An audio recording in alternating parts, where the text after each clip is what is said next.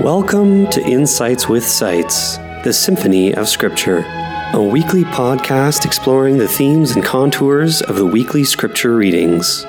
For more information about the podcast or to download the companion notes, please visit www.wycliffecollege.ca/podcast. We now join our host, the Reverend Dr. Christopher Seitz. Our lessons for the fourth Sunday of Lent are taken from Numbers 21, Psalm 107, Ephesians 2, and John chapter 3. During Lent, we continue with selections from the fourth Gospel instead of Mark, and the epistle reading is chosen specifically to come alongside the familiar Old Testament and Gospel link. Unlike last Sunday, we have no subtle associations amongst the lessons, but manifest and clear ones. Jesus himself makes the association.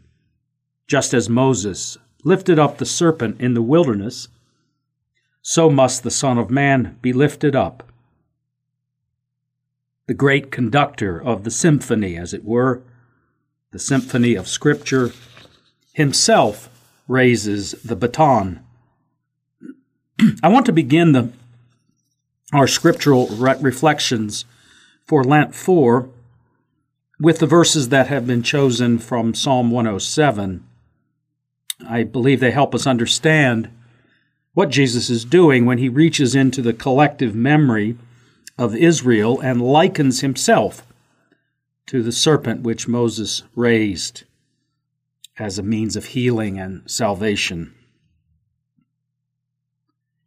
Israel cultivated recollection. Memory is a key faculty in her life with God. She was commanded regularly to tell about the past and the present to future generations. See Psalm 78 or the book of Deuteronomy, or the opening chapter of Joel. Just to the degree that her life with God gave her life and gave her identity, so she cherished the past. He told her who she was and who she is. It is the arena of God's life with her and defines her life. But one real surprise is the cultivation of the past, which involves her weaknesses, her rebellion, her unfaithfulness. For that part of her life was precious just because it was her life with God, because God is holy, and also because it includes the memory of God's patience and forbearance and love for her. Especially in Book 4 of the Psalter, and Book 5 in part, we find reflections on the past, and more specifically, the past in the wilderness. Israel remembers with gratitude God's power and mercy in bringing her out of bondage and suffering through mighty acts that are recited as though still fresh in her memory, or just to be sure that they are and remain fresh. But in these Psalms, she may also recall episodes of failure, those embarrassing moments we would prefer to forget. They are also recited as if yesterday, because they remind her of God's patience through it all, manifest in her present ongoing life in Him. They are part of the roll of the book, that is the album, the scrapbook of life with God. They are precious for being exposures of her weakness and sin, and in just those moments, the discovery that God was more than tit for tat, that He had a love whose purpose was furthering His life with Israel and teaching her, through forgiveness, more and more about Himself. This morning in Psalm 107, we see yet a further striking reality. The Psalms that precede this one clearly rehearse the past and the scenes of God's authority in the wilderness in power and in forbearance. But reading the psalm in its entirety for today, we see that the distant past is not in view, but a more recent rendition of it. The psalmist speaks of gathering the dispersed of Israel from north, south, east, and west, whose experience of hardship and threat on land and on sea are present examples of God's care, like unto his care in the past, but shown to be fully contemporaneous in like manner as well. One can hear the echoes between this present situation of hardship and those in the wilderness. When Jesus then speaks of the serpent Moses raised in the wilderness, he is speaking in like manner of a past that remains present and real, and of a presence and a present time in him that takes a form like unto it, and now with the final stamp of his purposes forever. So must the Son of Man be lifted up. In the recital psalms where Israel's punishment in the wilderness is recalled, the past becomes an occasion for present reciters to acknowledge the failures of previous generations and in so doing to seek forgiveness and present help from God. In the case of the serpent of Moses, the generation of Moses cried out for help and for forgiveness at that time. We're at that place in Numbers after the most serious moment of rebellion in the wilderness, the spy story which precedes. Israel is ready to enter the land, you'll recall. There was no need for a 40-year wandering, yet they squandered it out of fear and failure to trust in the manifest power of God, already made so clear to them with Pharaoh and at the sea. So only those under 20 would enter the land. And the generation who had witnessed God's acts of mercy would die in the wilderness, save Joshua and Caleb, who had brought a good report. So here in the 21st chapter of Numbers, even with this dire verdict over them, God acts in mercy to save them all the same, in spite of an ongoing rebellious spirit, exceeding even what was described as a tenfold rebellious acts on the occasion of that earlier rebellion. Bitten by snakes and dying, they cry out. They acknowledge their guilt. We sinned against the Lord and against you. And the Moses who will die in the wilderness, having bought through intercession the lives of those under 20,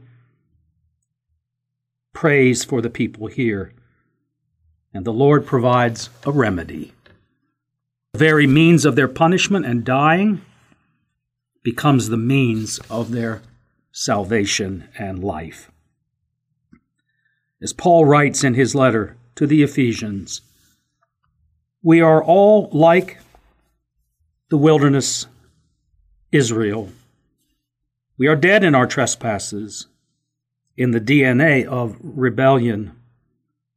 Even after reprieves, we followed what he calls the course of this world. In his stark language, we are children of wrath. But matching this stark verdict is the serpent of Moses set up high for us to see in the starkness of death and poison in our veins, to show the power of God's love and his will for us.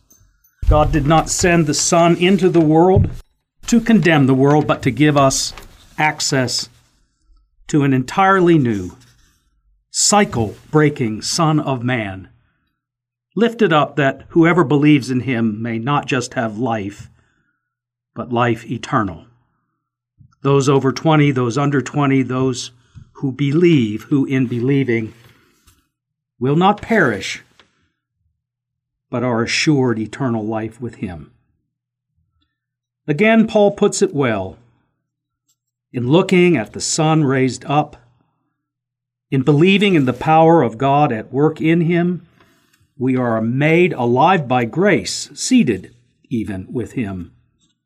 This is the unearned gift of God, an undeserved, unexpected serpent on a pole, given in the midst of death and trespasses, with poison in our veins, that a person may look, believe, live, and be seated with the one lifted up and bruised, that we might have eternal life with him.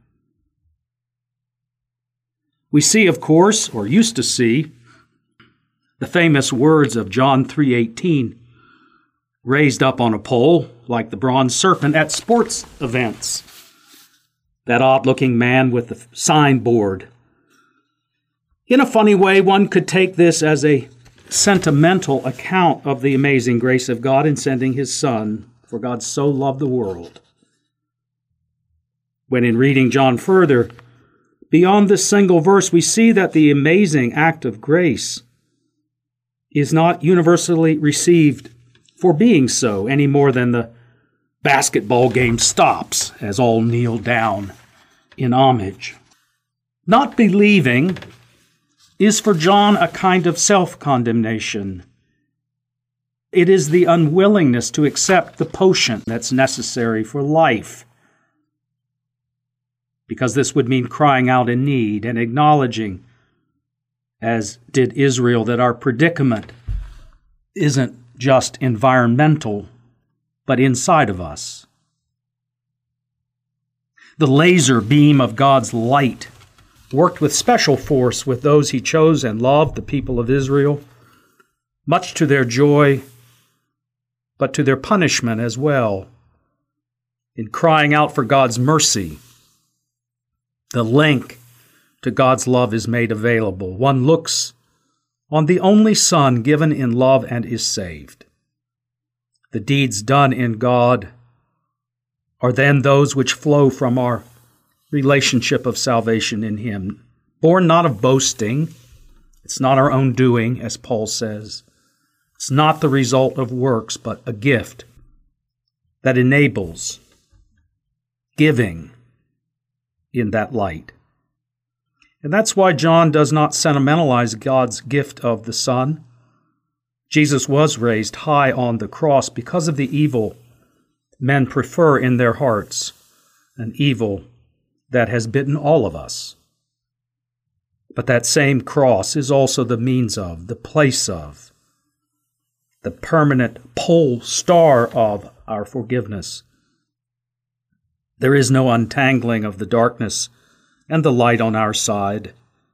God's triumph to win us comes into and through darkness, bringing us forth into his life, where deeds can now be done in him, which flow from him and his saving embrace of us.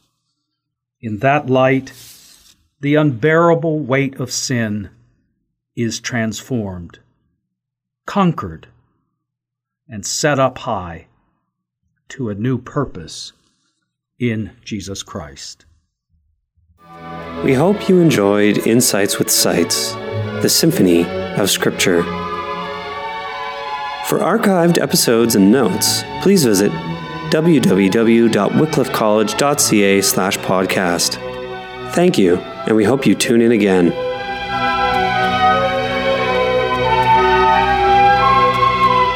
This podcast is a ministry of Wycliffe College at the University of Toronto.